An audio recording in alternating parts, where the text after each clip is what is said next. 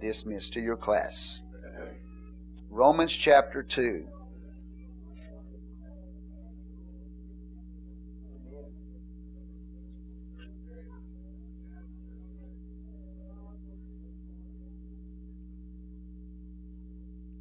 In the book of Romans, written around somewhere around 54 AD. 54 AD by the Apostle Paul to a church that he had never been to. As an apostle to the Gentiles, of course, he has authority as an apostle to address the church in Rome. He has a desire to see souls brought into the kingdom.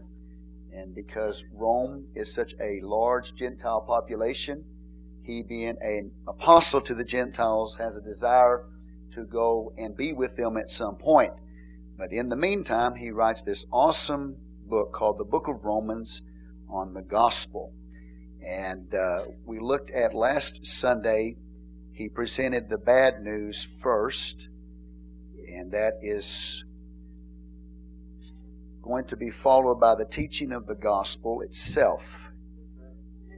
Now we saw, beginning with verse 18, a group of people that are without Christ, without God in the world. They are Gentiles, and that means they walked in natural revelation God had given them. The sky, the moon, the stars, everything natural. And then chapter 2 will talk about the Gentiles again in their conscience. But they failed to serve God in what they knew. Okay? Now, this morning we're going to take up the Jew. Okay? Where does he stand in relationship to the gospel? He has the Bible, he has the Word of God, he has the covenants, he has what appears to be a right relationship with God. But then Paul addresses him and says, you're not right with God. And so neither the Gentiles who are without the Scripture and the Jews who have the Scripture are doing what they know that they should do in relationship to God. And so the Bible says, Paul's final conclusion will be, the whole world stands condemned without Jesus Christ. Okay? So this is somewhat the bad news as we lead into the gospel. Chapter 2 of Romans, verse 1. If you have your Bibles, please turn there.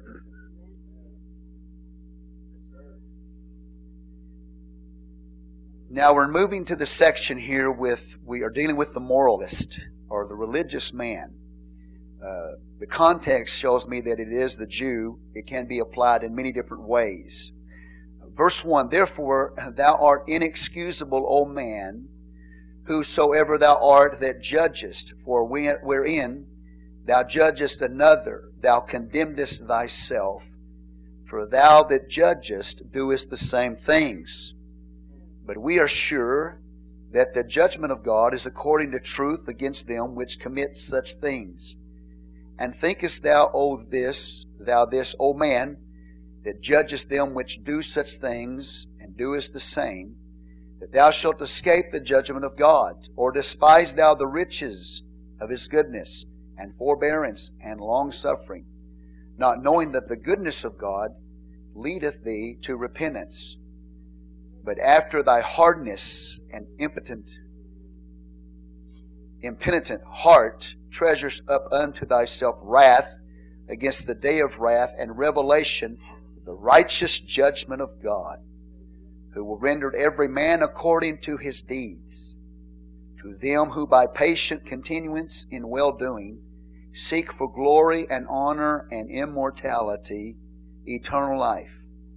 But unto them that are contentious and do not obey the truth, but obey unrighteousness, indignation and wrath, tribulation and anguish upon every soul of man that doeth evil. And here it is, of the Jew first, and also of the Gentile. But glory, honor, and peace to every man that worketh good, to the Jew first, and also to the Gentile. For there is no respect of persons with God. For as many as have sinned without law shall also perish without law, and as many as have sinned in the law shall be judged by the law. That is as far as I will read, okay? Father, we come before you right now. We ask your blessing to be upon the reading of your holy word. Bless us, anoint us, God, to bring it. In Jesus' name we pray. Amen. You may be seated in the name of the Lord. All right, what we are seeing here in these chapters is man apart from Jesus Christ, a man who is not born again. And Paul talks about the horrible state and condition of mankind without Jesus Christ. The first group was the Gentiles who did not have the Word of God, but they had natural revelation, which is what God said. So they're without excuse. Let's back up and look at a verse here. Verse 20, chapter 1, "For the invisible things of Him from the creation of the world are clearly seen, being understood by the things that are made, even His eternal power and Godhead, so that they are without excuse." Now that tells us that the Gentiles who without the Word of God, we're talking about people all over the world, nations, okay, can look at the natural creation of God and come to a conclusion that God is one, that He's very powerful and He's very wise. That means that as they come to that conclusion, that they should be accountable to Him and show thanks to Him and glorify Him. But Paul shows us that even the very minimal things that God would require of man, as man looks at natural revelation, and that is to worship and glorify God and be accountable to Him, that man does not do that. Now that doesn't mean, I need to emphasize this, it's very important. That does not mean that if somebody out there, let's say in the Amazon somewhere, that has never heard the gospel preached before, that if that person looked at the creation of God and by his inner conscience knows that there's a God, and that he became accountable to God and tried to serve God and tried to live for God and tried to worship God, that doesn't mean that he would be saved without the gospel. What it means is that natural revelation that God has given to man everywhere who do not have the Word of God. If they do not serve Him, if they do not become accountable to Him, they have enough knowledge, not for salvation, but they have enough knowledge for judgment. So look at it. It says, verse 20, "For the invisible things of Him from creation of the world are clearly seen, being understood by the things that are made, even His eternal power and Godhead, so that they are without excuse." Notice, it does not say that if you have that revelation of God from natural creation, and then chapter 2, the conscience, that's going to put you in a salvation experience. It just says that you're without excuse. So what it says is that it brings judgment of God upon you, not salvation. Does that make sense? A man cannot be saved without the gospel. If he's never heard the gospel, let's just say there's a possibility. If there's a possibility. The problem is, what Paul has shown you is there's nobody that exists without the gospel that serves God and worships God. Whether it's the man in the Amazon who's never heard the gospel preached and all he has is natural revelation and a conscience on the inside of him, Paul has shown you that no man, even in that condition, has ever lived up to what he knows about God. Even that man has come short of that knowledge of God. And so Paul is saying, if there was somebody that lived up to that revelation without the gospel, he's not saying they would be saved. He's saying all they are is without excuse. And they have enough knowledge to know that it's worthy of judgment. Enough knowledge to bring judgment upon them, not salvation. Now here's the point. So if we find somebody out there, somewhere that's never heard the Word of God, they don't have the Bible, they don't have the gospel, somebody's out there, let's say they really wanted to know God. They look at the stars and the moon and the sun and they know there's a God and their conscience tells them a God and that there's a God and they really want to know God at that point. They would still need the gospel to be preached to them. And God would find a way to reach that person. He would find a way. You think about a man by the name of Abraham. He lived in Ur of the Chaldees. The Bible tells us very clearly, I know this may shock you, but Abraham was a worshiper of the moon god. In today's modern terminology, he would have worshipped and served Allah. Now I know that is shocking to you, but that's the case. Because Islam is the worship of the moon god. And when Abraham was over in Ur of the Chaldees with his father, he worshipped and served false gods. But God knew that man's heart. That man was a worshiper, but he did not know the God of glory. And so God knew that man's heart, Abraham, that he was a worshiper. He was just worshiping the wrong way and worshiping the wrong God. And the Bible says the God of glory appeared in him and gave him a revelation that He is the true God and that he is to forsake the land of Babylon and go to a promised land and worship and serve the true and living God. That is why today, brothers and sisters, if there's somebody over in the Middle East, let's say like in Iran or Iraq, and they are sincere and they know that there's a God and they want to serve God, that's why oftentimes people like that, God will send them a vision. You'll hear more about Jesus appearing to people in Islam than you'll hear about Jesus appearing to people in Christianity. That makes sense? Why? Because He knows that there is a person over there who, if they had the opportunity to hear the gospel, they would believe. And so He will appear to those people. And I've done recently, I say recently, within the last 6 months, I took a theological course on missions. And what that course tells you is, one of the things that I learned was on the mission field, where the gospel hasn't been preached, the appearance of Jesus Christ takes place over and over again to people. That all they have is maybe natural revelation that there's a God. Their conscience tells them there's a God. But God knows that if they had the opportunity to hear the gospel, that they would repent and become a Christian. And so they will appear, Jesus will appear to those people on very, very frequent times, because He knows who will listen, who will receive the gospel. So the point being is this, is that just because a person has never natural revelation that there's a God, and he's got a conscience that there's a God, doesn't mean he's saved. But God knows the heart. And you find somebody out there like maybe in Iran or wherever, in the Amazon, God knows that person's heart. And God can appear to him or her in a vision.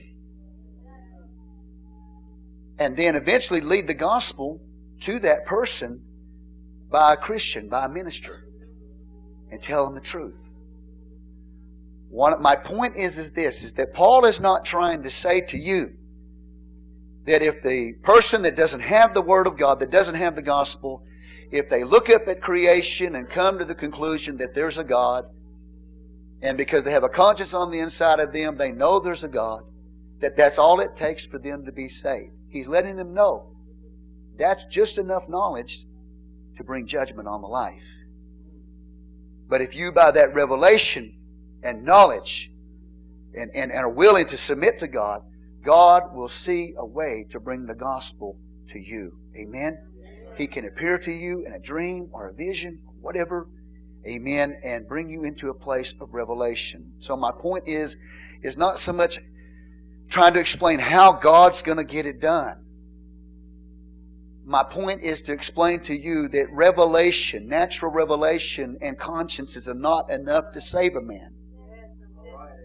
My point is you still have to have a revelation of Jesus Christ, and you still have to have the gospel in order to be saved. And that's what Paul is emphasizing in these chapters as he's leading up to begin to preach about the gospel. And he's going to show you the whole world stands condemned. That means you, and that means me. That means the person in Iran, or Iraq, or the person in the Amazon, wherever it is, Europe, ever. The Jewish nation in Israel today stands condemned before God apart from Jesus Christ. Paul is going to show that without the gospel of Jesus Christ, nobody is going to be saved. Whether you be the Gentile without the Word of God, or you be the Jew with the Word of God in your hands, or you be a church-going person with the Bible in your hands, and you go to church every day and you sit on a church pew, but you're not born again. You're just religious. Or maybe you're a good moral person. There are some people that are not in the church. They're not even Christians. And Paul will show this to us. They don't steal. And they're not in the church. There's some people, pagans, that are lost, that are moral. You probably know some of them. You probably know some people that you've rubbed shoulder with. They're pretty good people to a certain extent. Amen. They're good citizens. They pay their bills. They don't steal from anybody. Their kids honor their parents. And they're not even in the church. They don't commit adultery. They don't lie. They don't steal. They don't cheat. Amen. But they're not in the church. Sometimes there's people out there in the world that live better than people in the church. But that doesn't mean they're saved. So whether you are the person, as Paul talked about in the first chapter, who is a person, a Gentile without the Word of God, who has natural revelation of God, that's going to bring you just to enough knowledge to know that you deserve to be judged, that you need a Savior. Or if you're the religious man, apart from Christ, a pretty decent, good, moral person, that's not enough either. And the whole conclusion is this. Whether you be a Jew with the Bible in hand and a religious person, or a good moral person, or somebody that has never heard the gospel, everybody needs Jesus Christ. Let me say it to you again. Nobody will be saved without the gospel. All right? So let's look at it very carefully. So he moves into this section now and he deals with the religious man or the moralist.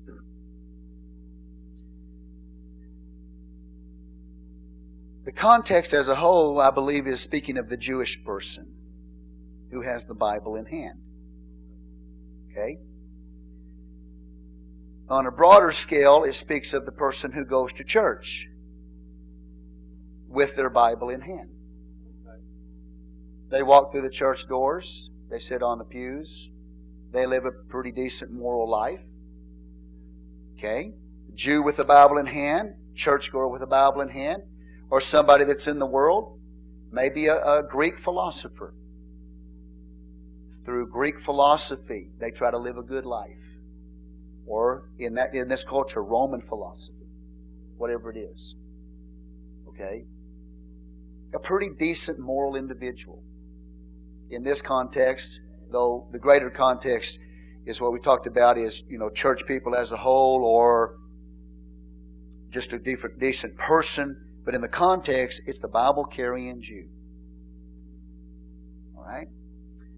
So he walks, and Paul would have seen them because he wrote the book of Romans while he was in Corinth around 54 A.D. He's been in the Mediterranean preaching for about 25 years at this point. He's seen Gentiles in paganism. He's seen Jews in the Jewish religion. He's watched it for 25 years. He's watched Gentiles come into the Messianic kingdom through the gospel of the Lord Jesus Christ. He's seen some Jews come into the kingdom of Jesus Christ. The kingdom of God through the Messianic preaching of Jesus Christ. But then he also notices there's some Jews there in Corinth. As he was writing this book, he noticed they were walking around. They had the Torah under their arms, They carried the Scripture under their arms. And they would claim to be in covenant with God. They would claim to know God. But yet they lived in sin.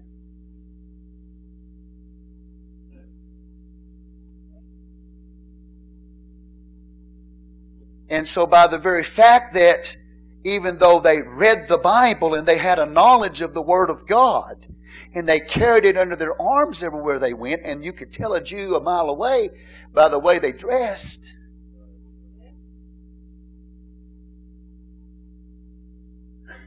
Paul is going to show that's not good enough.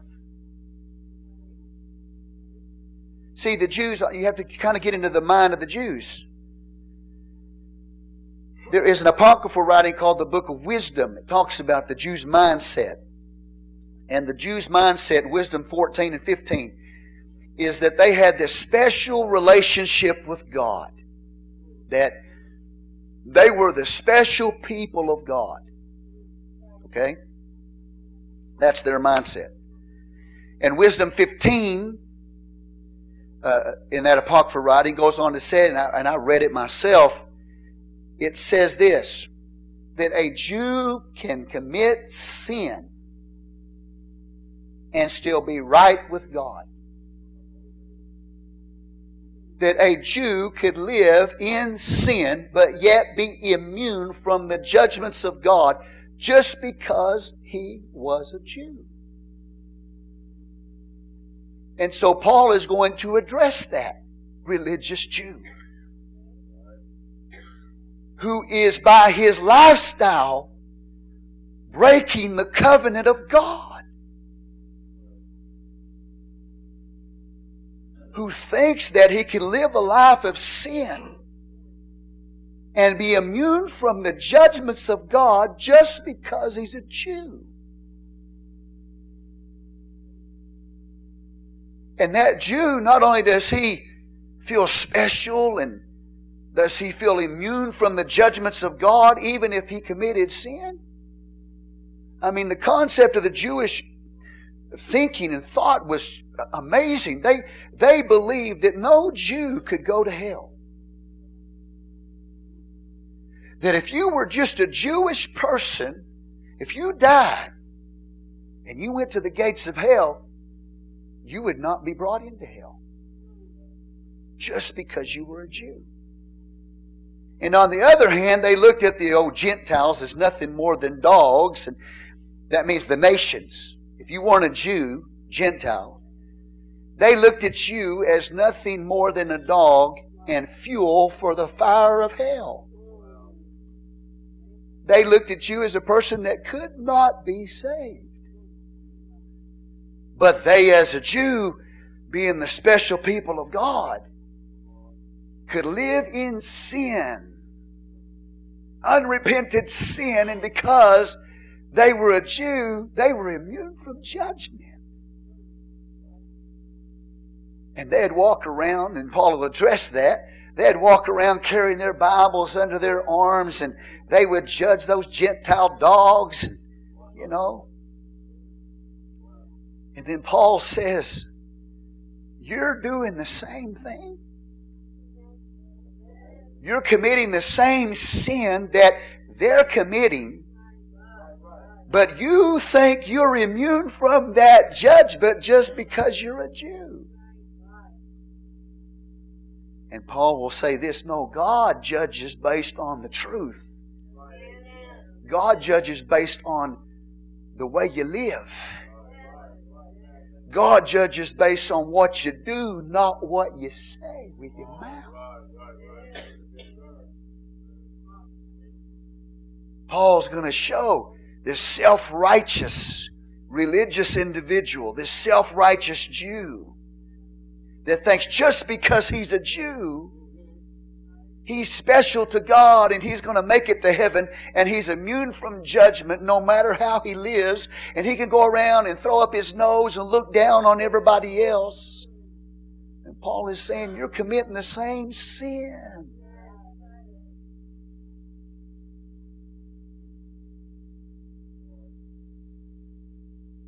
The self-righteous individual apart from Christ.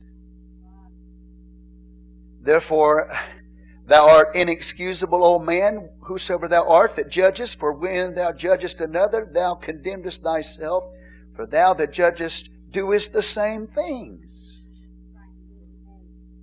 This is not saying that you or I should never judge anybody. That is such a cop-out. People say, well, you're judging me. No, the Word of God's going to judge all of us. It's a cop-out. This is not saying to you that you should not judge anybody, their life. What it's condemning is self-righteousness. And that is a person judging somebody else and they're doing the same thing. Self-righteousness. That's the Jew, man. Boy, on the outside, boy, they got it all together, man. They look the part on the outside. They got the Bible underneath their arm. They read the Bible every day. They pray the Shema. But they're living in sin, and living in sin, violating the very covenant they claim to be a part of.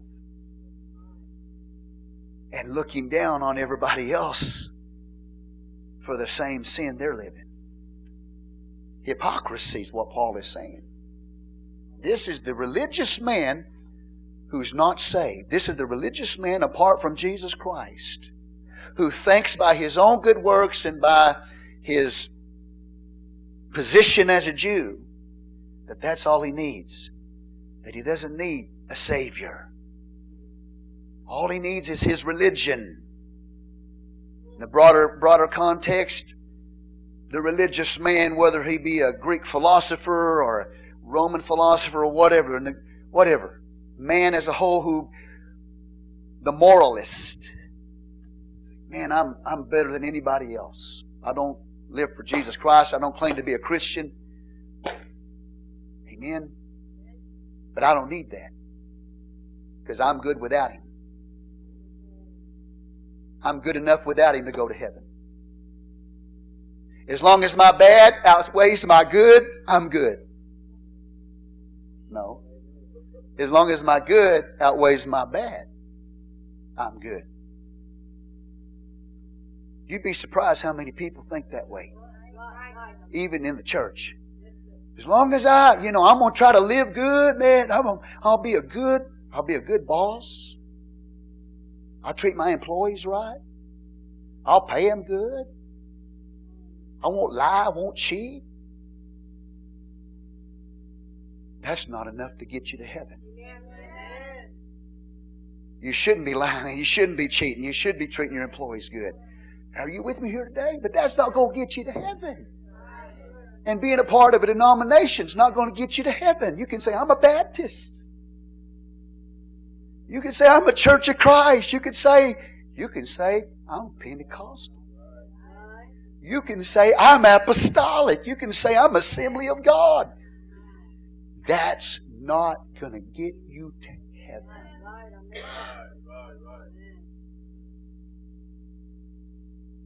And there are people today, when you talk, I'm a Baptist. And they're pretty decent, good, moral people. But they're not born again. They're not born again. And they're going to be lost. I'm not going to pass judgment on my mother, but I'm going to say this. My mom she lives everything she knows. She's a good Lutheran. She goes to church all the time. Pretty decent individual and morally. She raised me and my sister and my brother by herself as a single parent. Okay? For the most part, a decent individual.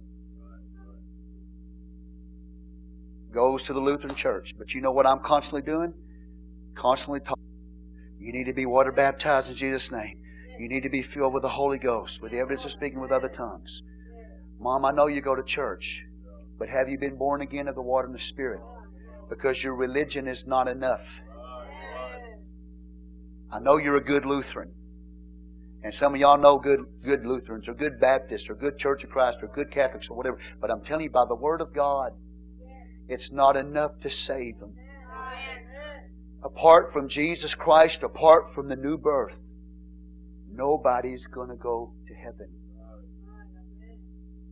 And so Paul points out the most religious individual on the planet. There is nobody that's more religious than a Jew. And he says, you stand condemned, you stand guilty before God Almighty.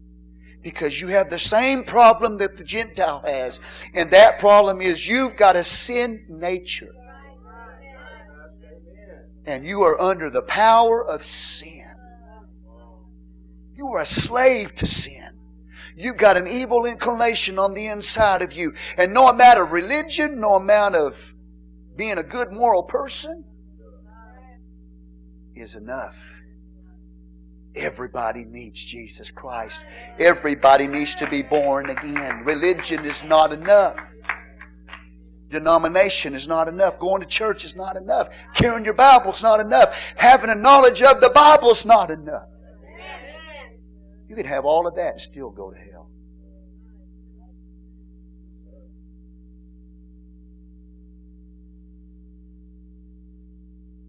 Verse 2, but we are sure that the judgment of God is according to truth against them which commit such things. That's reality. Judgment, let me tell you something, my good brothers and sisters. The judgment of God Almighty is going to present reality. It's going to reveal what's real. Not the mere professor that goes to church. Not the person who knows the Bible.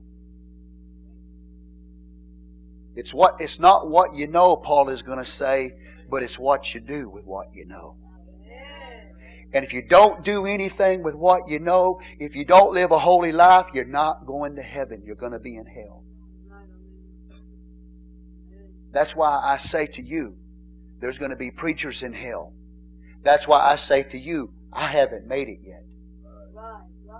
Because it's not how much knowledge of the Bible you've got. It's not how much you pray in a prayer meeting. It's not how much you give in an offering, brothers and sisters. It's not what you know, it's what you do. It's how you live. And you and I can come in here and we can put on a show and put on a front and act like, yeah, we're real good. We got it all together. But we know our life is not what it's supposed to be. And we think maybe just because we have a knowledge of the Word of God, we do this or we do that religiously, that God is going to look at us and say, you're saved.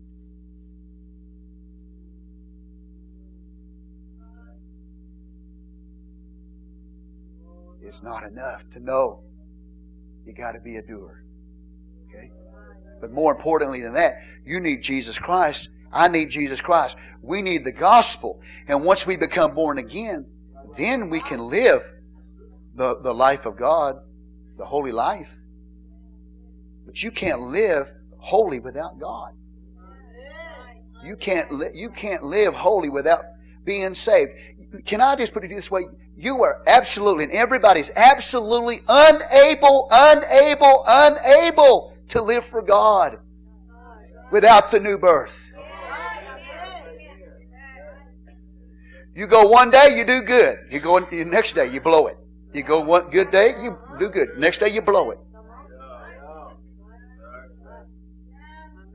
Without the power of the gospel in your life and my life and being filled with the Spirit and walking in that Spirit, we are unable to live for Christ. We are unable to obey Him. When you become a born-again believer, you are enabled to live for Him. But if you're not a born-again believer, you're not able to live for Him.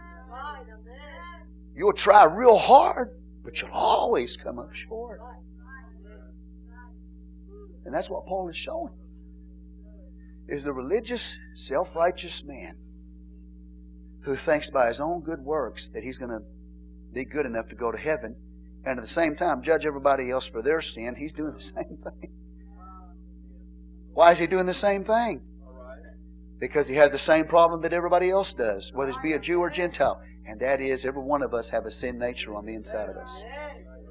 And we need a new nature. We need to be born again of the water and the Spirit. Going to church is not enough. Praying is not enough. Reading your Bible, that's all good if you're a born-again believer. You need to do that if you're a born-again believer. But that's not going to make you saved. It's not going to get you there. Judgment Day is going to reveal so much. Because Judgment Day is going to show what's real. So I'm telling you here now, Paul, he's moving away from that old pagan that all he has the natural revelation. He's moving now into the religious man.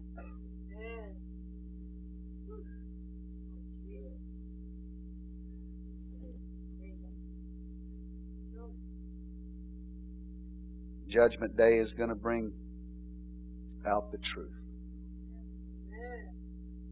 Thinkest thou this, O man, that thou judgest them which do such things, and doest thou the same, that thou shalt escape the judgment of God? He's saying you're not immune from the judgment.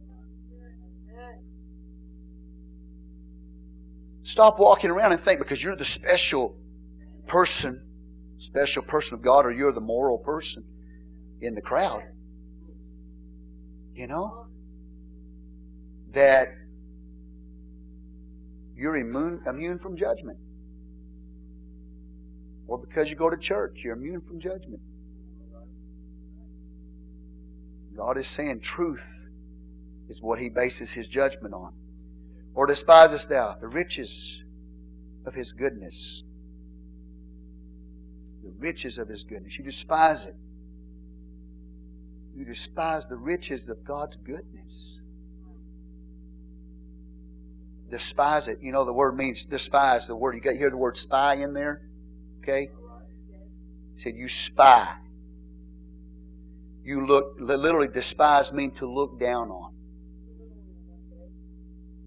He said, yeah, you're religious, but you look down on God. It's like what he's saying is like you put yourself above God and you're looking down on God. You despise Him. You're spying Him out.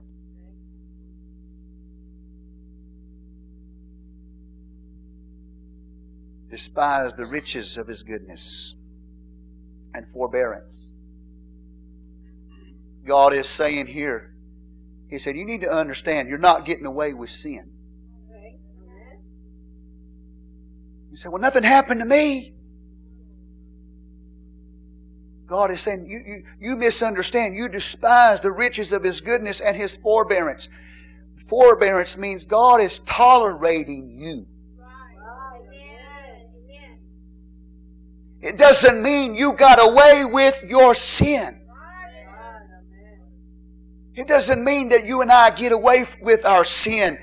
If God doesn't come and bring the hammer down on us and judge us the moment we commit the sin, it doesn't mean we got away with the sin. What it means is God is tolerating us, giving us space to repent. His forbearance means He tolerates.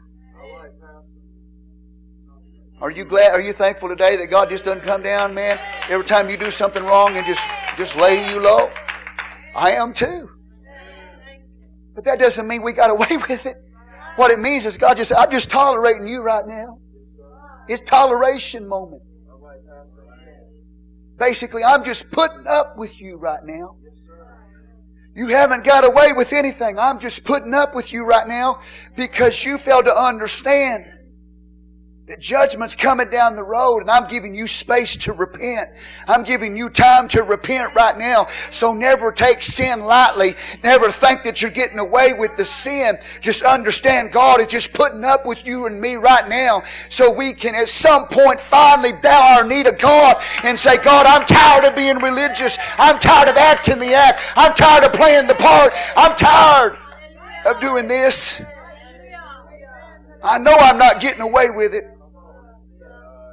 So if I haven't been judged yet, it's simply because God is good. And God is forbearing me. He's tolerating me. putting up with us. How much God puts up with us on a daily basis. A holy God who cannot even bear to look at sin. A holy God that hates sin.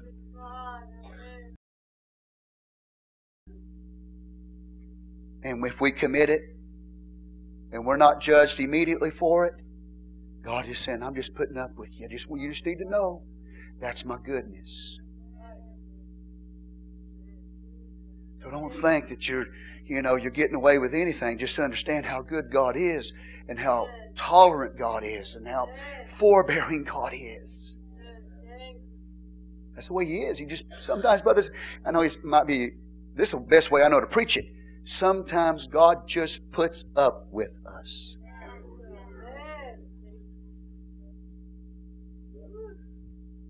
We deserve for God to judge us the moment we commit the sin. But He is forbearing. He just tolerates and puts up. And the sad part it is, brothers and sisters, is that sometimes, now thank God I'm preaching to born-again believers here today, but this applies to us too. See, we have the Holy Ghost. We don't just have a conscience. But what is sad sometimes is that you and I, even when we know we sin and we break and we repent and we mourn and we sorrow over our sin, after we get through that phase, we move into a pride condition. And we forgot how God forgave us and what God did for us. And now we start walking around arrogant and prideful.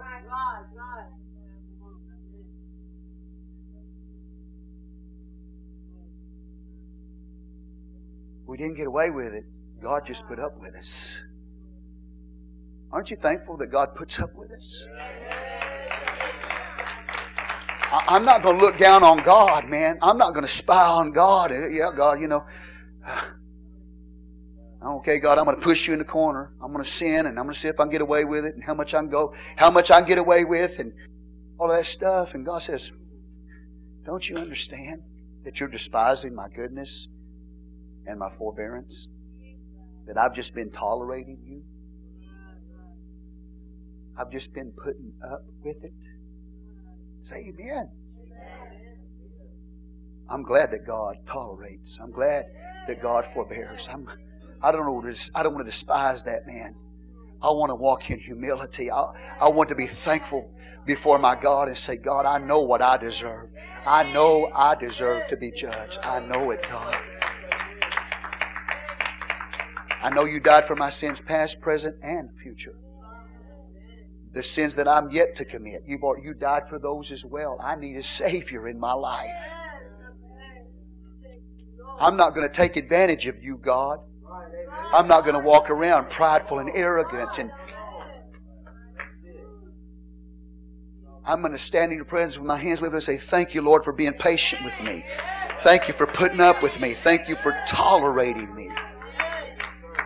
Because any of us in our best state, we still filthy rags in the eyes of God.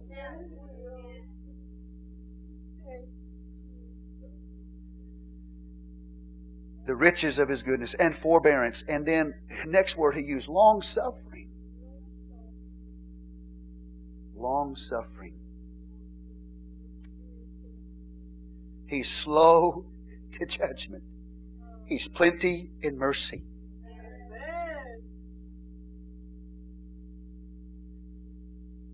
I got a question for you. Are you in touch with...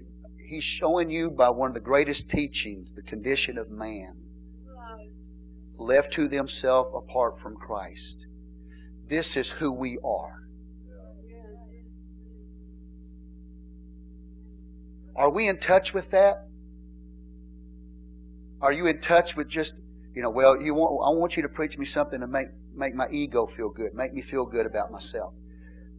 That's not the way the Bible presents us. The Bible tells us just how horrible a state we're in without Jesus. And then He's going to bring the gospel and say, this is what He did for you. But this is how bad you are. I'm going to ask you a question. Are you in touch with it today, just how rotten you are?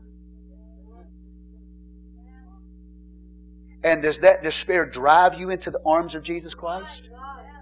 See, once you realize just how bad you are, the state, the condition you are as a human being apart from Christ, it's not so you hang your head and feel sorry for yourself and walk out the door and just throw up your hands and say, I give up. What it's supposed to do is to drive you into the presence of Jesus Christ. That despair, your rottenness, your failure, your fallenness, to drive you into the arms of Jesus Christ for mercy and grace. Not to make us more religious.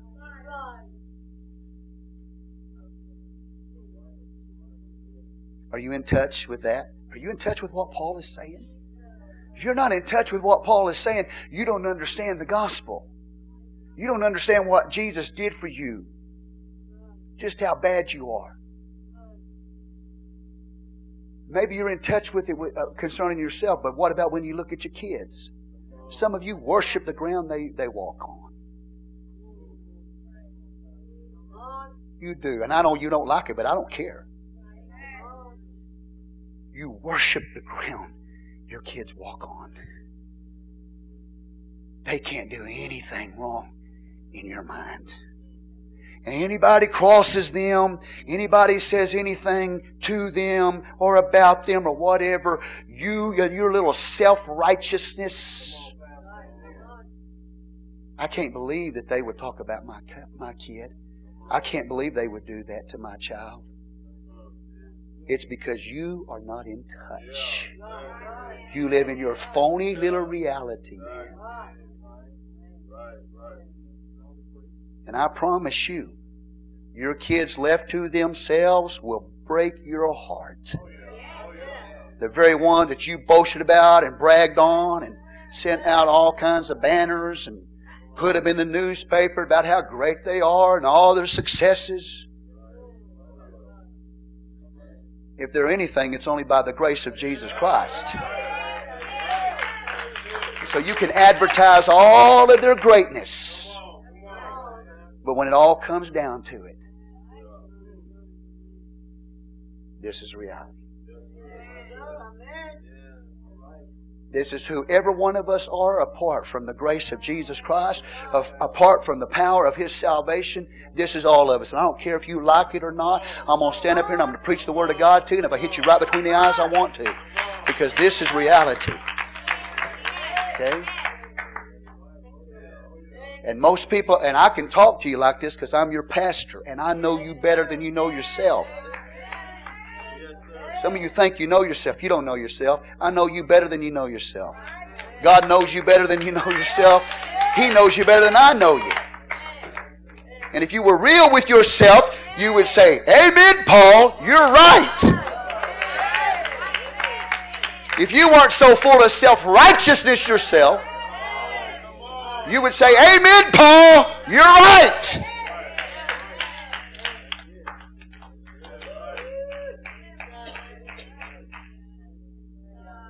Get a little success in our life.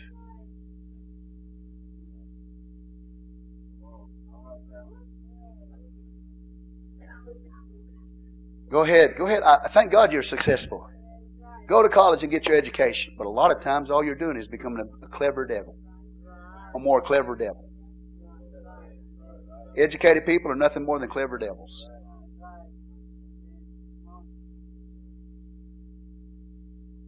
If you succeed apart from Jesus Christ in your life, all you're going to do is take that success, that position, or that money, and use it to make you more corrupt. Jesus Christ is the only one in our lives that can get religion out of us, then can get rid of the sin power out of us, the power of sin in our life to break that power. Jesus Christ is the only answer to the horrible condition of any man. Apart from Jesus Christ, I take the blessings of God and turn them into a curse. Apart from the power of Jesus Christ in my life, I get educated, I just get smarter, and I'm a more clever devil. You don't know who you are. And that's why Paul has to bring it like this. He has to show the whole world stands condemned before God. And everybody needs the gospel. Everybody needs a Savior. Everybody, including you, my good brothers and sisters today.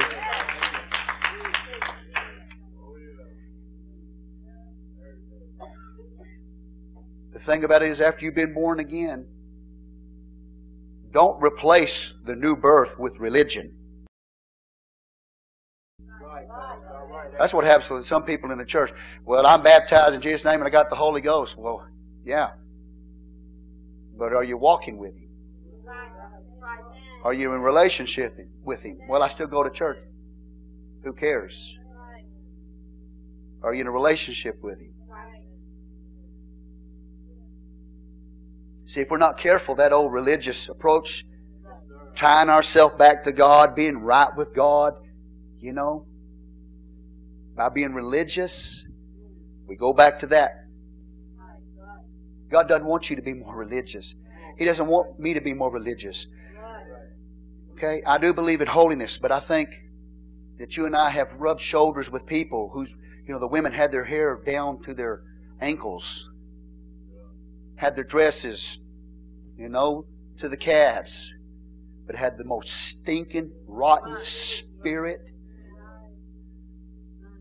of anybody in the world.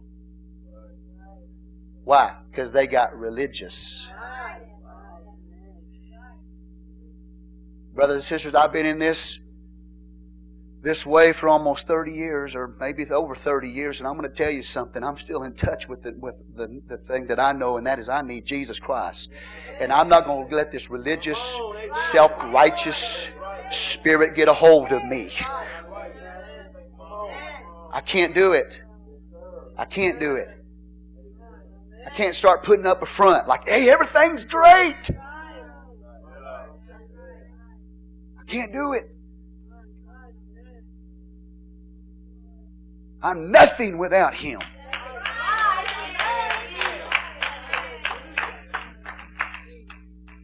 I'm not going to get up either and try to be, a religious preacher and try to give you psychology and make you feel good all the time about yourself. I'm not going to do that, because I'm going to preach the Word of God. And the Word of God, Paul starts out when he's preaching the gospel, he starts preaching about how rotten we are. That's a true apostolic preacher. Amen. Say praise the Lord. I'm going to look you in the eye and I'm going to tell you, you're the biggest mess. You are a mess. You're a mess. You're a mess. You're a mess. You're a mess. Everybody in the back is a mess. We're all a mess.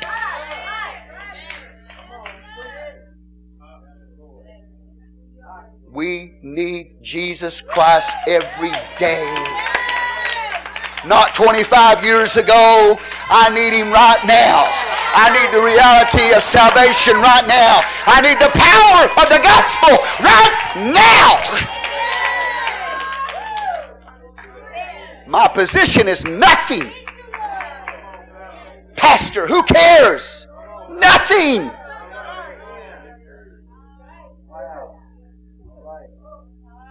The position pastor is something. But the one holding the office, nobody. Nothing. He's everything.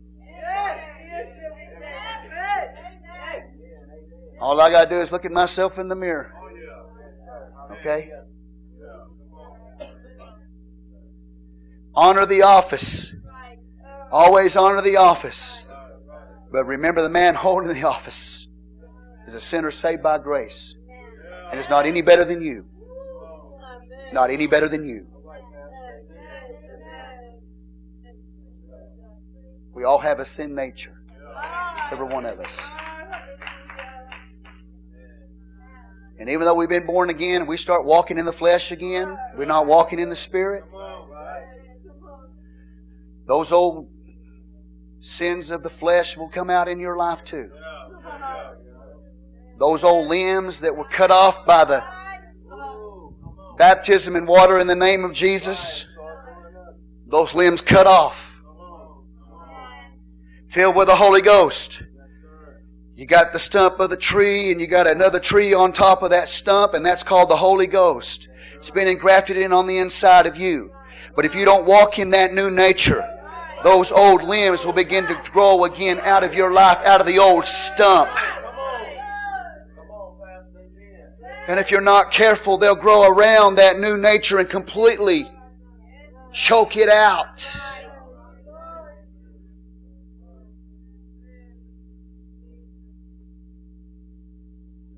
To where a Christian can be a carnal man. Shouldn't be, but lives as a carnal man. And if the Holy Ghost dies in that Christian, lets that old nature swallow it up, and that new nature dies, that's called reprobation. It can happen even to you and I. Jesus Christ, the Spirit of God in us, the Word of God. We got to keep those limbs cut back, man. We got to keep that old nature cut back, because if we don't, it'll come and it'll squeeze it out. And the moment that you think, I can't be touched by that, is the moment that you're fixing to have a fall.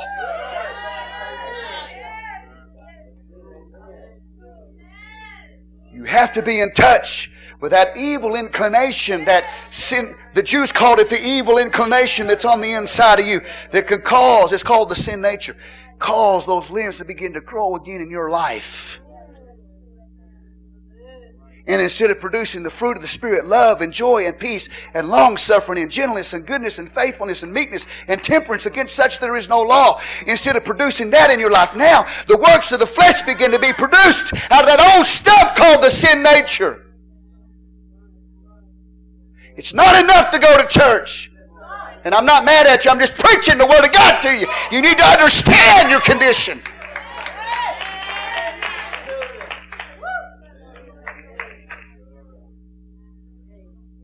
Not going to church.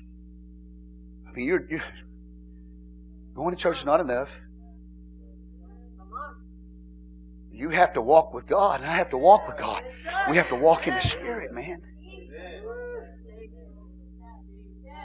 Don't walk around and, well, I'm a born-again believer.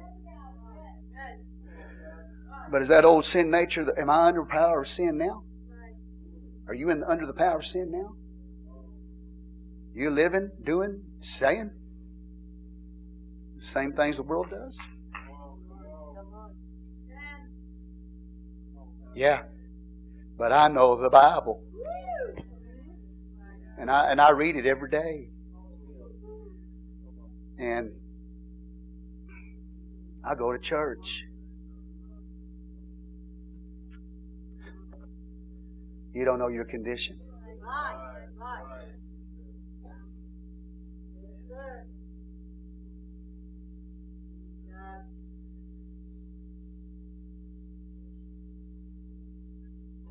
If we're not careful, we'll end up like Paul talked about in the previous chapter, congratulating people that are in the wrath of God. Do you understand, brothers and sisters, as Paul flows into this chapter 2, he's talking about the religious man? Do you also know that the religious man is deep into the wrath of God as well? This individual's deep in the wrath of God. But what is so dangerous is they're so deceived. Their religion makes them feel like they're right with God when they're not. And they're deep in the wrath of God. The Holy Ghost has been speaking to me. And I hear it for myself first. There shall be weeping and gnashing of teeth. Weeping and gnashing of teeth. And when he speaks that to me, he's not talking about the world. He's talking about the church member. There shall be weeping and gnashing of teeth.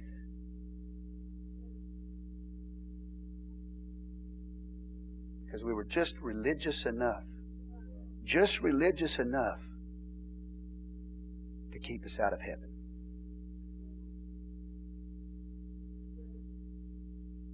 Because we failed to see our true condition. And God says, I'm going to judge based on the truth. And that's going to bring reality out to the forefront. I don't know if I'll have time this morning, but a lot of times we look at people and we say, they're so immature. They act so immature. I see that infantile way coming out in them. Brothers and sisters, the infantile, the immaturity in the man is the result of sin.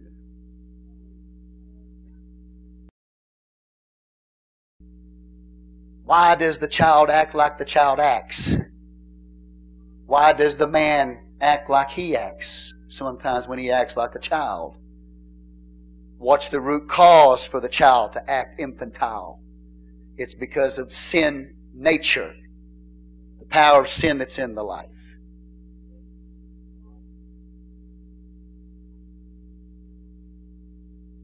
We got a big problem on our hands. Big problem. But we got a bigger Savior. We have a bigger answer, and it's Jesus Christ. Amen? But understanding our condition first is important. The law of God can't save you. It won't save you. There's nobody that's ever lived the law of God, lived up to its requirements. There's no human being on the planet that's done that. The law of God is still in place, though, to do what? To convict you of sin. To drive you into the arms of God in your despair. To literally bring you to a place of total despair. Oh, I want to go to church, man. They make me feel good. I don't want to go to church and feel despair. The law of God is supposed to drive you into despair concerning your condition so you'll run to Jesus Christ. I'm not going to tickle your ears. I'm going to preach the Word of God to you. Now, this is probably pretty hard. This is maybe hard kind of preaching. Some of y'all can't handle it. But sometimes we need to be driven to despair. We do. You know. And that's a good thing. Because the law of God is doing its work. It's showing me how, showing my shortcomings. It's showing me where I'm missing the mark. It's telling me how much I need Him. It's as the writer Paul writes in another book, it's the Pt.1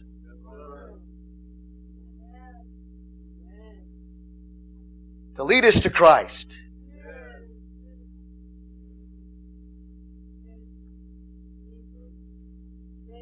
The law is not another way, another approach to God. The law is the Pt.1 that takes you by the hands and leads you to Him.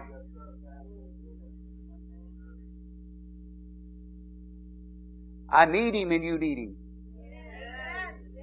Desperately. The whole world stands condemned.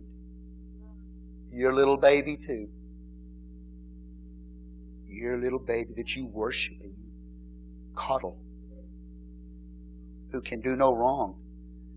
And you never correct them. You never say anything that goes against them because you don't want to hurt them. God have mercy on your soul.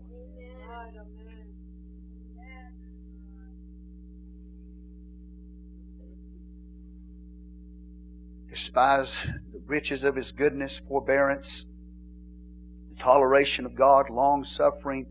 He's slow to anger. He's slow to judge. Long-suffering.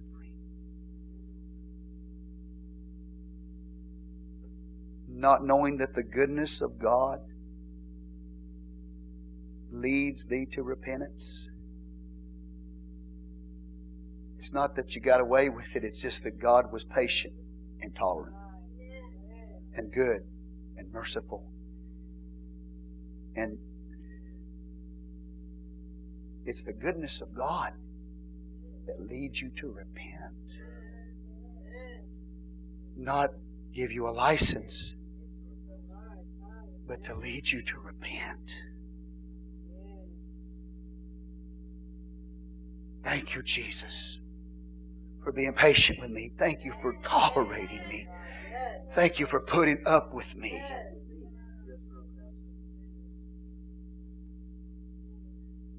Thank you for being merciful. Thank you for being grace. Thank you for giving me space to get right.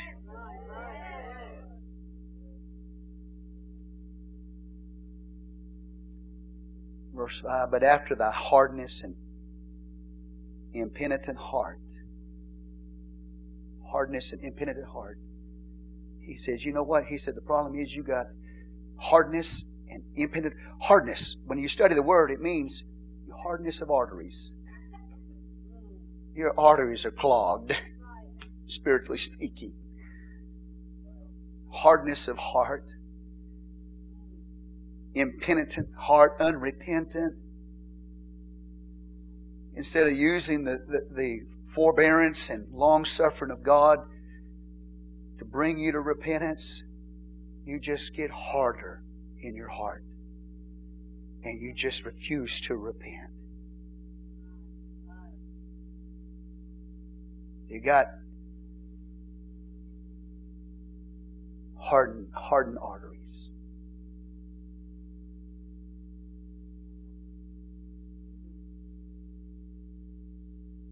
Treasured up unto thyself wrath against the day of wrath, and revelation of the righteous judgment of God. He's talking to the religious man here. He says, you are in the wrath of God. And you're not only in the wrath of God, he said, it's a mathematical term. You just keep adding more and more judgment to your life. You're treasuring up wrath against the day of wrath. You're making it worse.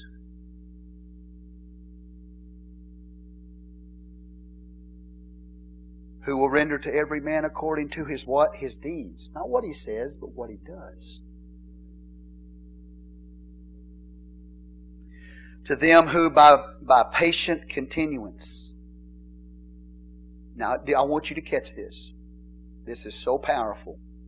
To them who by patient continuance and well-doing seek for glory and honor and immortality, eternal life. That word immortality means a resurrection body. You know who God's saying right here is going to have a resurrection body? Who's going to have eternal life? I'm going to tell you. God tells us right here who's going to be in heaven.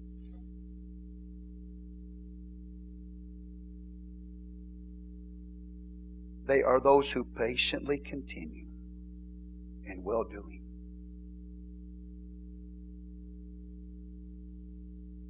Seek for glory and honor and immortality, eternal life. A person that continues to live holy. Whew, man. Brothers and sisters, I've done the word studies on this, and it is so powerful. What he's saying, I'm going to just read it to you, what I have studied. Those who glorify and honor God will have peace. Because we seek incorruption, which means purity of doctrine and purity of life. For holiness, we will have peace. We have peace in our hearts.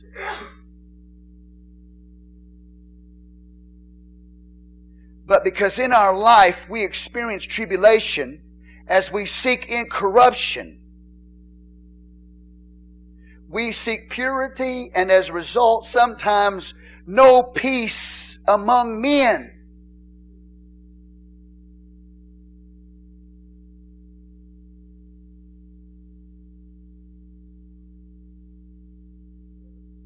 But we shall have peace as a reward for purity.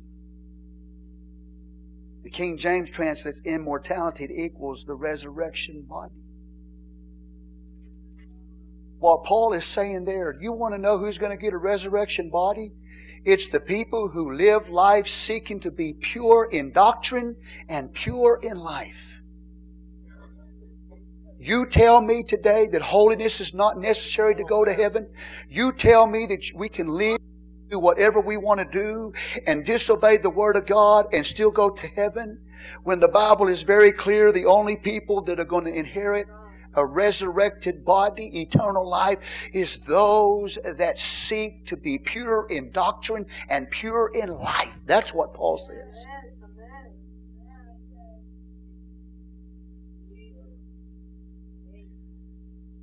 And sometimes, brothers and sisters, you are unhappy. And I can't make you happy. I can't do enough to make you happy. I could never do enough to make you happy. No human being on the planet can make you happy. Sometimes peace is going to leave you. When you are seeking to live incorruptible, when you are seeking to be pure doctrinally and pure in your life, peace will leave you as far as what men can do for you. When you're fighting the good fight of faith, sometimes peace is going to be. Now, I know you got the fruit of the Spirit peace, but I'm talking about a mindset, a tribulation that you're in life. And you want to be happy, but I'm telling you, sometimes when you're living pure and holy and trying to be pure doctrinally, you don't have peace. It's a battle. And men can't give you peace. In fact, they won't give you peace. They'll persecute you, push you down, mock you, lie on you. Peace is not coming from men. But God is saying, if you seek to live a pure life doctrinally and a pure life lived in holiness and righteousness, that God says those are the ones who are going to get a resurrected body.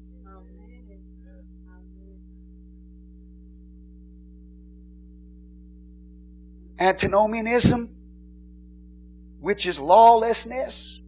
The Bible says many will stand before Him on Judgment Day saying, Lord, Lord, have we not prophesied in Thy name, done many wonderful works in Thy name, cast out devils in Your name? And He'll say, depart from me, ye that work lawlessness, because I never knew you.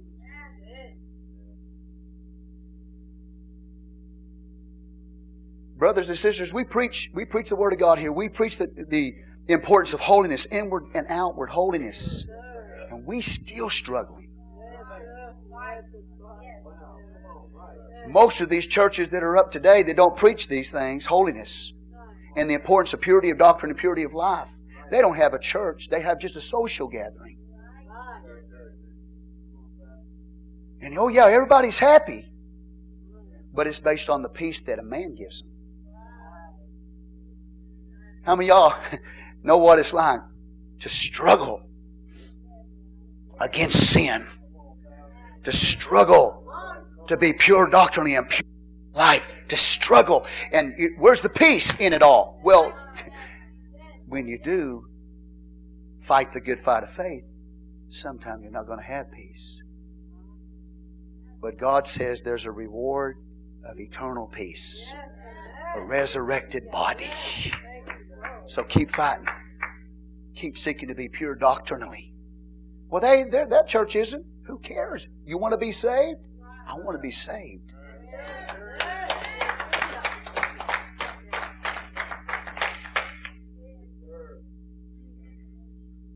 To them who by patient continuance, say continue. Now listen, brothers and sisters. Some of us have been in this a lot longer than others. Okay? And the longer you live for Him, and the more you fight and you struggle to be pure doctrinally and pure in your life, the more patient continuance is required. Say continue. If I don't continue, if I don't endure patient continuance, that means enduring, and I continue, I don't have a promise of a resurrected body. I don't have a promise that's given to the saints. It's patient or endurance and continuing. It's not tapping out when something don't go your way and sit on a pew and you're not living it, but you're still going to church, got the Bible in your hand, still bring your tithes. Who cares? Are you walking with Him? Patient continuance, to be pure doctrinally and pure in life. Those brothers and sisters are the only one who have the promise of immortality. Resurrected body. You and I are in the same world. I'm faced with some of the same temptations you are. Okay? And I'm going to tell you this. You're going to have to fight all the way to the end. And you got to rely upon the Spirit of God. And when peace leaves your life because of the struggle in living for the Lord, you have to say, I have to endure. I have to continue. And by God's grace, I'll overcome. I'll overcome. Whew. On Judgment Day, the Word of God is what's going to judge everybody. And a lot of people haven't studied the Bible enough to know that that verse is in there.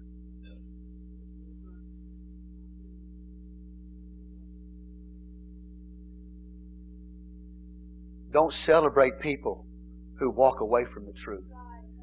Don't celebrate people who walk away from holiness. Don't celebrate them.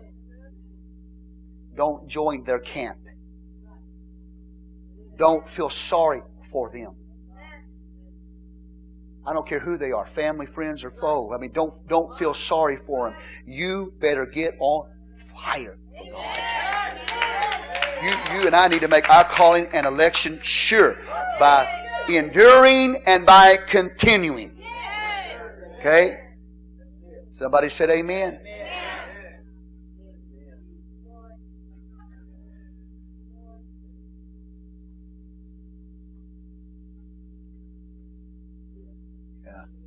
I'm mean, ain't I? I'm mean. No, I just know death is real. Death is certain. There's a heaven to gain and a hell to shun. And I don't care if you like me or you don't. I've got to tell you the truth.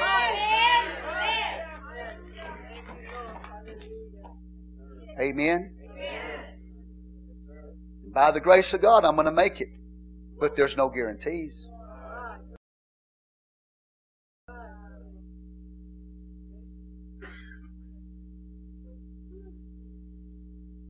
Because it's patient continuance, man. It's enduring. You know, and that's what we all have to do. And I love people who just getting started in the race.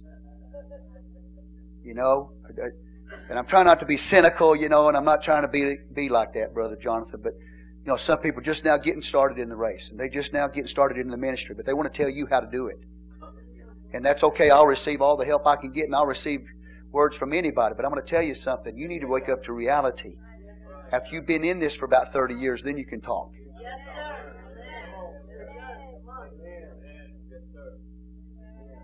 There's some people have paid a price of patience and continuance.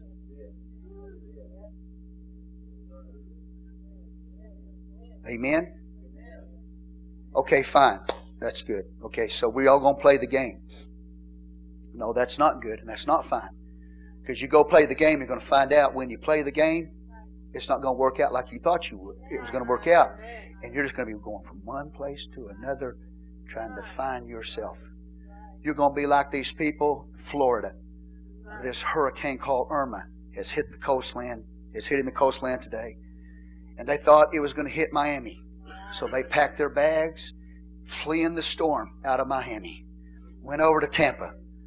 And the storm changed its direction and headed the direction that they went to. And you can play the game if you want to. You can run from one place to another trying to escape the storm, only to find that you've moved right into its path. I'm not joining you. I'm not playing the game, honey. This is real. You don't understand where I am today. I've been in this too long, man, and I'm telling you right now that we are in a fight, and you better get real, and you better get on fire, and you better stop looking for an evacuation location. And if you're in the church, you need to thank God, because by the grace of God, you're still here. I said you need to thank God if you're still here. Because this is your shelter. He is your shelter. The Word of God is your shelter. If you start getting that escape mentality, evacuation mentality, evacuate to what? You're fixing to go right where the storm's coming. I'm telling you, I might not be what I should be. In fact, I'm not what I should be. But I'm telling you one thing. I'm going to stay here because this is my refuge. He is my refuge. And I'm going to preach, and I'm going to be anointed, and I'm going to pray despite my failures and despite my faults and despite my shortcomings. I'm not going to get religious. I'm going to be real with it.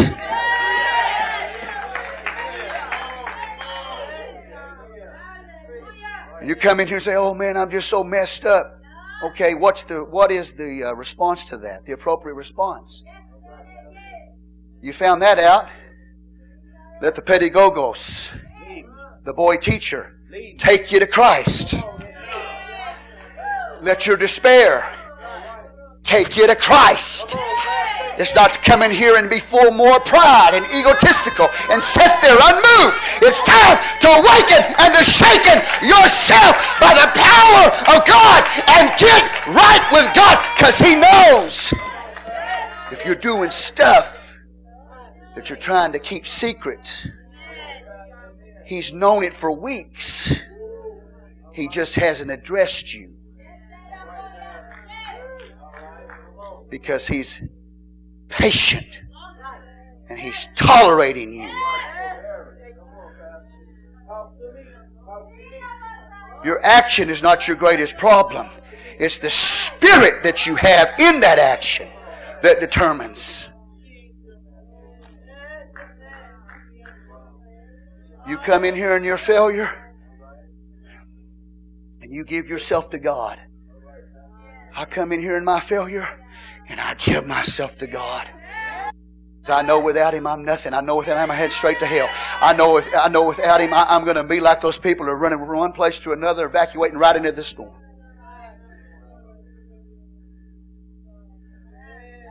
God knows. You're not an angel. There's something sinful in every one of your lives. I'm going to say it again. There's something sinful in every one of your lives. You're no angel. You better get to Christ.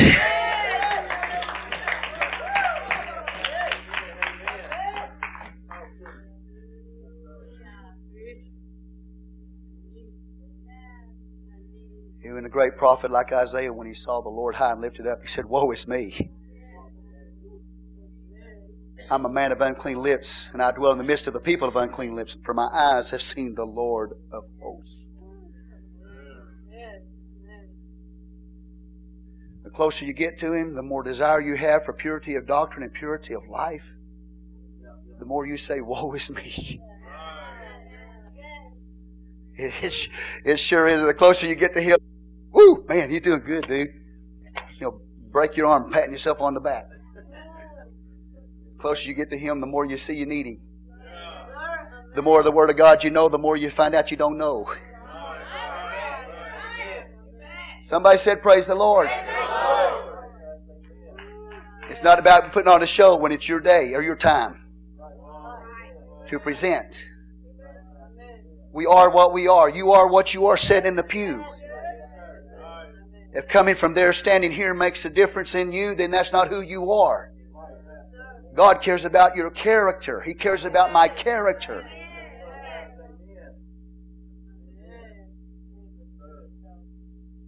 You sit in the pew one way and you come up here. I don't know, man. I'm just letting the Holy Ghost use me. I was going to teach you a nice little theological study this morning, and I'm just going to let the Holy Ghost teach you.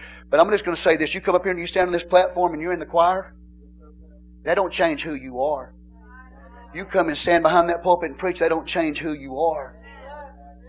God knows who you are in your character. He knows who I am in my character. Hallelujah. Somebody said, praise the Lord. There's nothing hidden from Him. Nothing.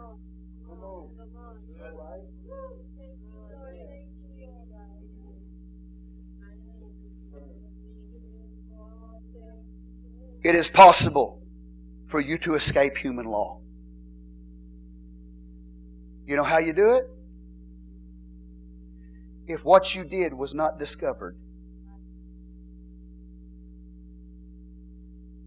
There is some people running free right now who should be in prison or should be dead. But the reason why they're not is because they were undiscovered. You can escape human law by being undiscovered. You can escape human law by going or getting out of the boundaries of jurisdiction or out of the boundaries of authority. Do you understand?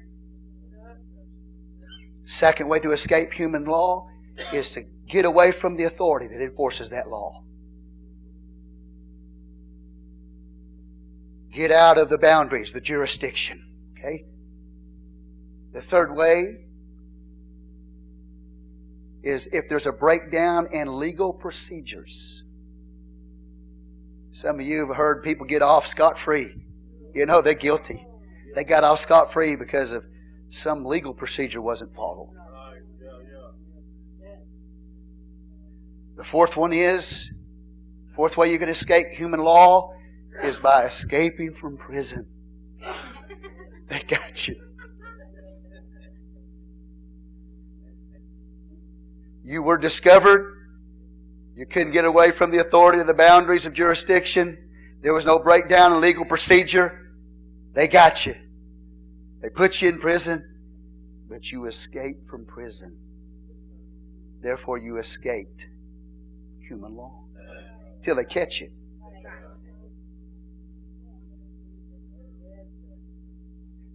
But with God, it doesn't work that way because it's not human law. With God, instead of being undiscovered, our sin is known to God. Unlike human law, where you can escape the boundaries or the authority of jurisdiction, David said this, I quoted this not long ago, Psalm 139, verse 7 through 12. Whither shall I go from Thy Spirit? Or whither shall I flee from Thy presence? If I mount up to heaven, he said, He's there. If I go down into hell, He's there. You can't escape His jurisdiction.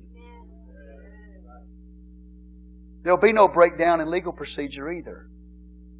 Numbers 14 through 18 says God visits the iniquity of the fathers to the third and the fourth generation. There's no breakdown in legal procedure. And number 5, there's no escaping out of prison because you can't get out of hell. Amen? So what do we do now? We all guilty. All of us are guilty. Whether the Gentile without the Word of God or the Jew or any religious person with the Word of God. We're all guilty. So you know what we do? We come before God in the court of law. We find out He brings the...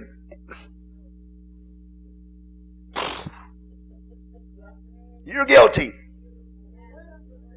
What do you do with that? Settle out of court. That's what you do. You settle out of court. You flee to Christ. Now is the day of salvation. Eternity, you have to remember, is settled in this life. So you say, man, I got to get out of here, man. He's making me feel bad. He's making me feel guilty. That's right. Settle out of court. Surrender to Jesus. Get to an altar. Repent of your sins. And say to God, God, eternity is settled in this life, not in the future. I got to get it right now. Hallelujah. Somebody said amen. Really, ultimately, what God is saying, we're all misers of the wrath of God. You know what a miser is? You know, they got their little coins. Little bag of coins. They pour their coins out on the table every night and they count them. And they got another coin today to add to it. So they count their little coins. They put their little coins in the bag. And they run and hide it. You know what we are? We're misers of the wrath of God. We just keep adding.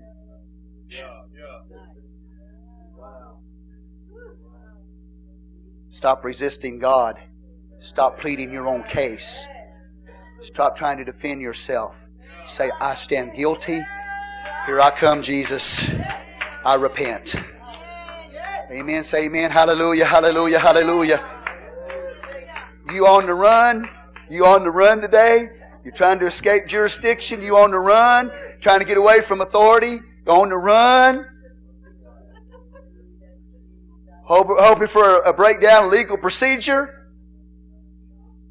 Oh, maybe this. Undiscovered. Oh, maybe you're hoping in that one. Or maybe you're in jail today.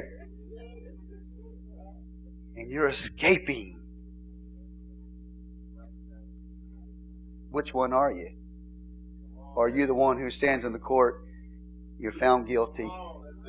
You say, I know I am. I tried to be religious. I tried to play the religious game. It didn't work. I tried to go to church. It didn't work. Guilty. My children are guilty. Victoria, you hear this? You're guilty. Jeremiah, you hear this? You're guilty.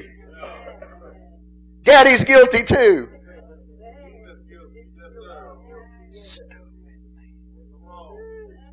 That old carnal flesh, stupid, self-righteous, religious spirit.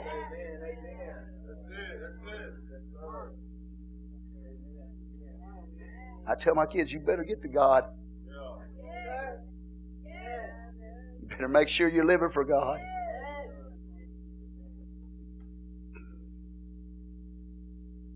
Say, praise the Lord. We're misers of the wrath of God. Man, we're just accumulating wrath. Apart from Jesus Christ. If it wasn't for Him, we'd all be dying going to hell. But He took my sin and your sin on that cross. Stop trying to be religious. Walk with Jesus.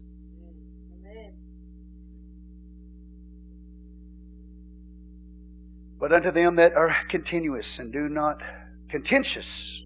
This is interesting. Verse 7, the ones that will have eternal life. Verse 8, but unto them that are contentious and do not obey the truth, but obey unrighteousness, indignation and wrath. You know what the word contention means? It means to spin. There's a lot of people spinning. There used to be a guy, used to be on television. He used to be a news broadcaster. His name was Bill O'Reilly. Every day he would say, the spin stops here. Well, they took him down. He's not there anymore. But he always say, the spin stops here. That's what the word contention means. It means to spin wool.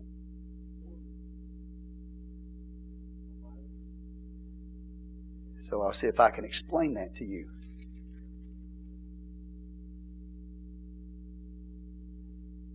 Contention, self-seeking.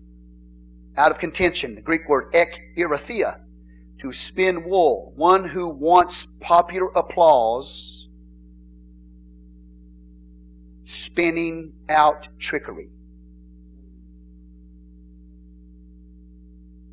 We're living in a time right now where people want to be popular. And they spin. They want to be applauded. So they spin tricks. God says that's contention.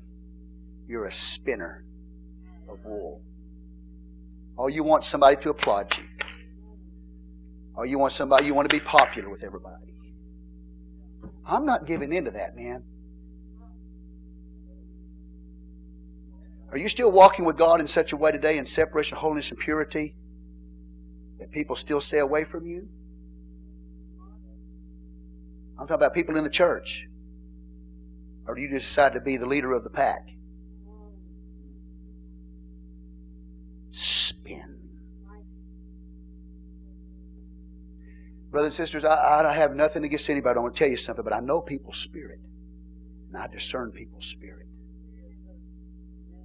We have spinners. They're contentious. Ekerathea, to spin wool, one who wants popular applause, spinning out trickery. He is outside of the will of God. It means he contends with God. Constantly contending with God. Fights truth. They are those that oppose the truth.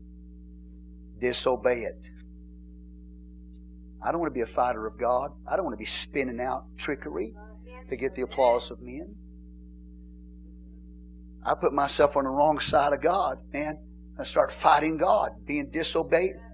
Give myself a license to disobey God. Be contentious. How many contentious people I got out there? Anybody contentious? Anybody?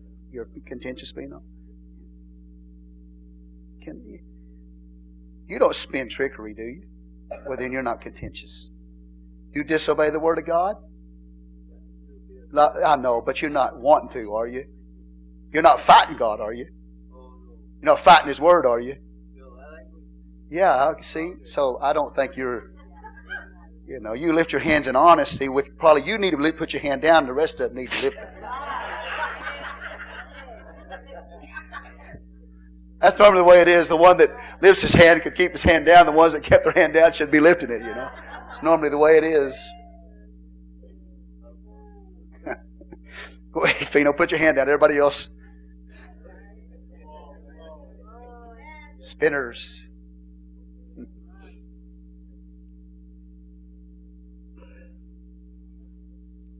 These are the people that won't find peace. These are the people that won't find immortality. These are the people.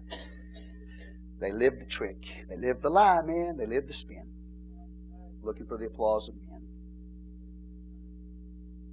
Yep. Look at his neighbor, say, yep.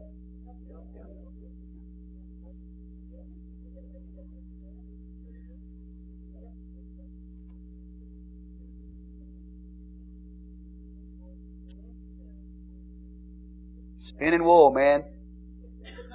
You sure are making a pretty garment for yourself. Okay, fine.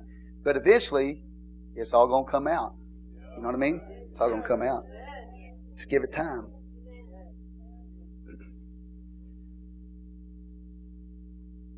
Tribulation, anguish upon every soul of man that doeth evil, of the Jew first, and also the Gentile. But glory, honor, and peace to every man that worketh good, to the Jew first, and also to the Gentile. For there is no respect of persons with God. Now I need to address this. God is saying, if there is a person that exists on the planet that lived up to God's holy requirements as found in His law, if there was somebody that existed like that, they would have eternal life. Okay? But there's no person that has ever existed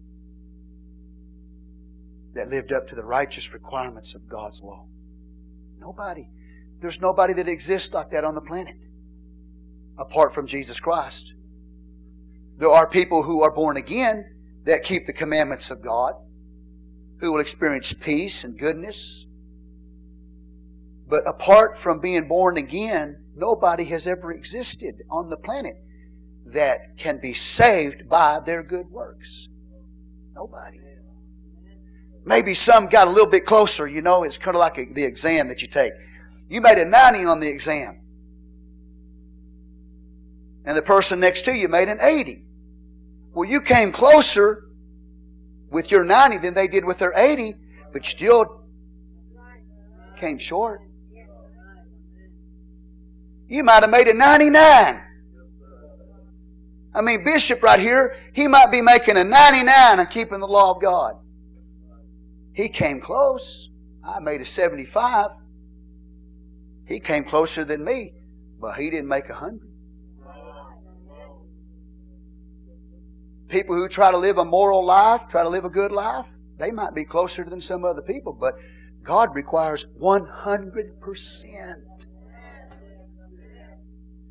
So nobody has ever existed on the planet that made 100 on the test of the law requirements. Amen.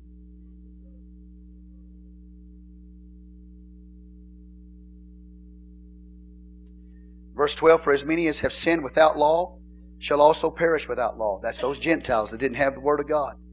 And as many as have sinned in the law shall be judged by the law. See what God's saying? You can read the Bible all day long. You can know the Bible inside and out. But knowledge of the Bible and reading the Bible is not strong enough to give you victory over the power of sin. You have to be born again. The Jew who carried the Bible in his hand but didn't live it. The Gentile that didn't have the law in his hand. He didn't live up what he knew. And the Jew didn't live up to what he knew about God. And so Paul is saying, he's bringing the whole world before the throne of God, in the courtroom of God, and says, you're all guilty. The law's not strong enough to break the power of sin in your life. I can come to you and say, you better stop that. Why? Because God's Word says it. You're not going to stop it. Because that's not strong enough. Only the power of the Spirit of Jesus Christ in you and His blood will give you and I victory over that sin nature.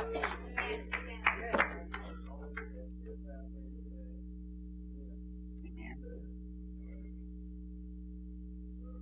Those who sin without the law are going to be judged without the law. Those that sin in the law shall be judged by the law. Some have it, some didn't. Some had the Word of God, some didn't have the Word of God. Paul says everybody's going to be judged because nobody's lived up to it. The Gentiles didn't live up what they knew by natural revelation of conscience, and the Jews didn't live up to what they knew in the Word of God and the covenant that they were in. They broke it.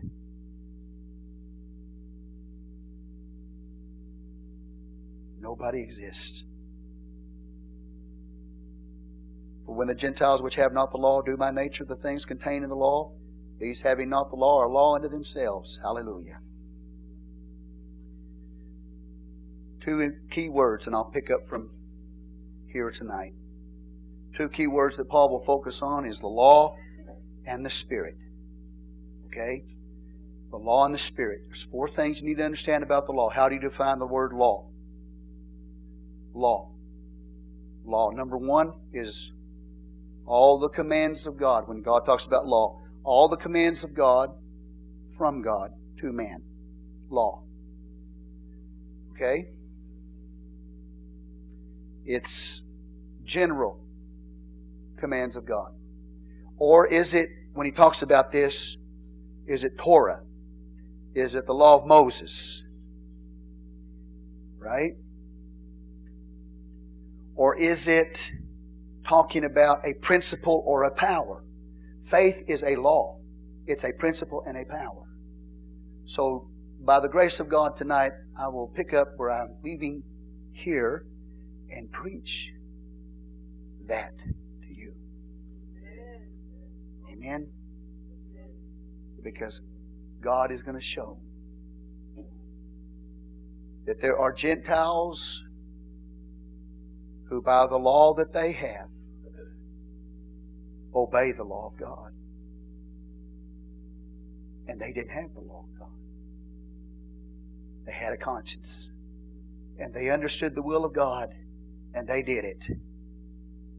And then you're going to talk about the Jew who had the Mosaic law, the Bible, and they didn't do it.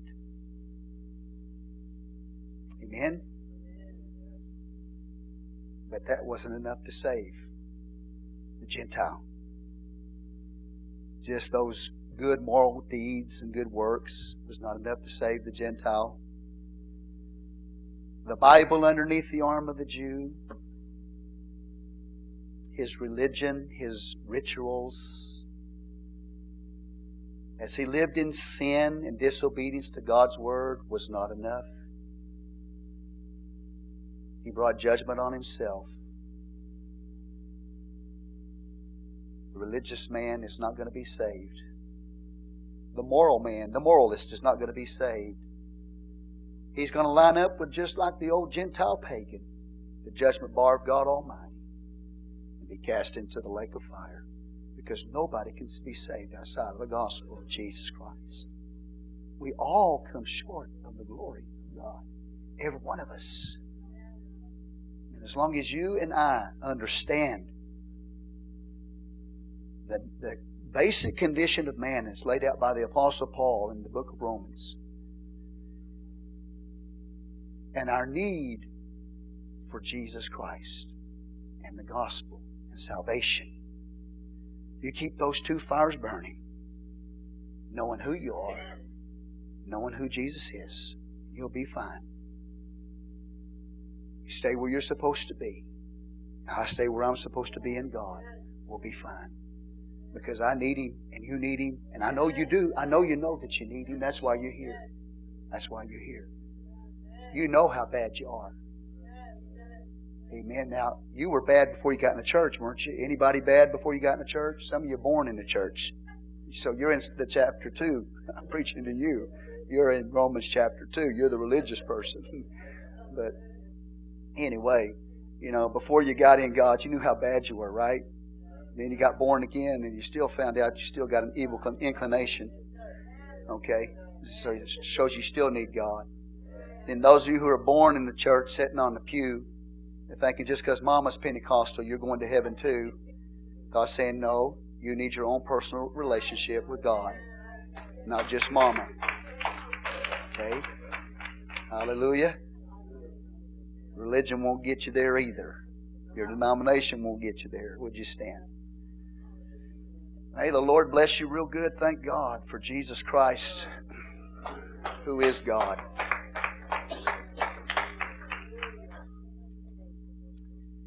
How many of y'all want to try to live without Him? Anybody here want to try to live without Him? I don't want to. I don't want to try to live without Him. How many want to be an atheist? How many want to be an atheist? Well, do you know that an atheist is not just somebody that says, I don't believe that God exists? Do you know that there are atheists that go to church? Atheists that go to church and say they believe in God. Because an atheist is not just somebody who says, I don't believe there's a God. An atheist is somebody who don't live for God. And by their lifestyle deny He exists. I don't want to be an atheist. Ooh, bad.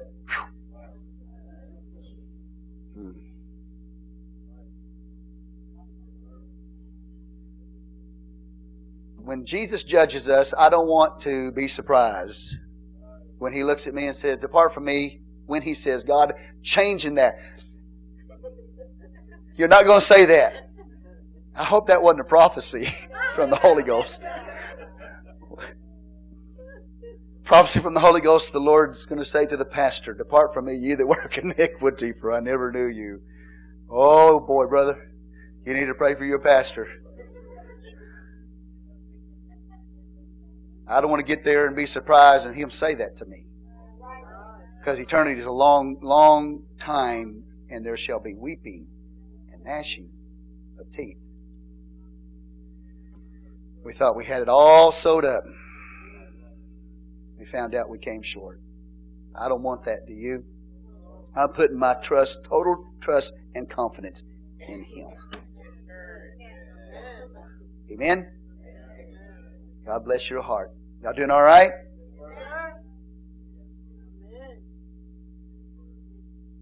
Not since you found out how rotten you are. How rotten you are, how rotten your kids are. No, that's good. I need to know that. I need to know that. I thank God for the truth, because the truth sets me free. You know, because if I don't have something diagnosing me, I'm going to lose my mind trying to figure myself out. But God's already diagnosed me. He uncovered everything. He revealed everything. There's nothing hidden. Amen. That hasn't been revealed. So I don't have to try to sit there and diagnose myself. Why are you crazy? Why you act like this? We're slaves under sin. There's that old sin nature. We're all under the power of sin. And every one of us need a Savior. And the good news is that's the gospel. And that's what we'll be preaching to you after we get through these first couple of chapters, through chapter 3, verse 20. All right? Hallelujah. I think I need Him more today than I ever have. I really do. I need Him more today than I ever have. I need more grace. You know how life, the longer you live life, the more unraveled it becomes. When you were first born, goo goo gaga, playing with your little toys as they spin around in the little crib, goo goo gaga, put a little milk in the mouth.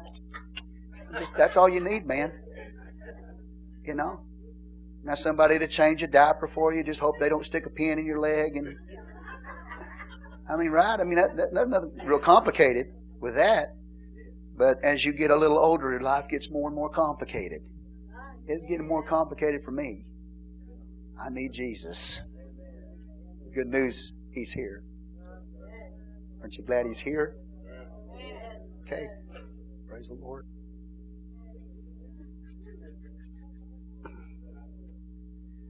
You know what it feels like? I'll tell you what it feels like. It feels like somebody just walked up to me and just tore my clothes off of me. Stripped me down and left me standing there naked. No covering. So now I'm running to Jesus to get my covering. You know what I'm saying? See, something about clothes, man. You come in here, you got your clothes on, That's all you need, just clothes. Right? Maybe somebody needs to strip you down. Woo, man!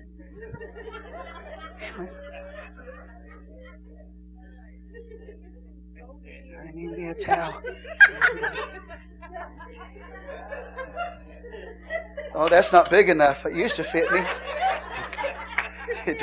It don't fit me no more. It used to fit me, now it only goes around half the body.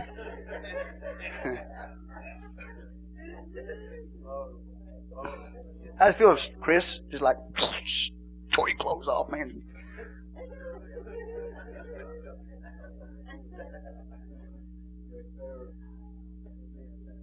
Nothing to hide behind. Just open and naked before Him, with whom we have to do. Open and naked before Him, with whom we have to do. That's the way He sees us. Say, praise the Lord. Hallelujah. God bless each and every one of you. Did Jesus cover you back up with His blood? Saving power. That's good, because you don't have to leave here naked. Jesus provided a covering. Hallelujah. Hallelujah. But you know what you got to do? You come in here in your own covering, like the little fig leaves that you want to wear. And the Lord says, nope, that's your self-righteousness, Adam. You got to kill an animal, shed some blood to get you covered. Amen. Love every one of you. Hallelujah. Y'all come back tonight. You might want to come and pray. I don't know if you need God. You might want to come and pray. I don't know. If you don't need God, don't come. That's all I know to say. How many of y'all need God? Okay, well then I'd like to see you in prayer. If you don't need God, don't even bother. Don't even come. Hallelujah. I mean, if you got everything you need, you're tight with God, yeah. Stay home. Praise the Lord. If you need God, we're not putting on a show. We're just there because we're saying we need God. Hallelujah. Anything going on in your family? Any problems in your family? Your marriage? Your children? Your mom, your dad, your grandpa, and your grandma? Any problems? No? Everything going great? If it is, you don't need to come and pray. What? Hey, I'm not mad at you. Just smile. Don't smile. Oh, yeah, he said, now you want me to smile. You've been crowding at us all morning. Now you want us to smile at you, Pastor. Yeah, I'm afraid if I step down and walk, I might get a hatchet in the back of the head or something. Just smile. Okay, I'm gonna just tell you this. Okay, realistically, if y'all don't need anything from God, if you don't need God, you just got everything wrapped up, nice, tight, just like you want it, and then don't even bother to come to pray. Okay? But if there's any little need in your life, you might want to talk to Him about it. Because if you don't, I'll tell you what's going to happen. You're going to get real religious. And nobody can do anything with you, including God. If you stay close to God, and I stay close to God, then God can do something with us. Right? So prayers at what time? 5:30. Hallelujah. I didn't approach it legalistically, did I?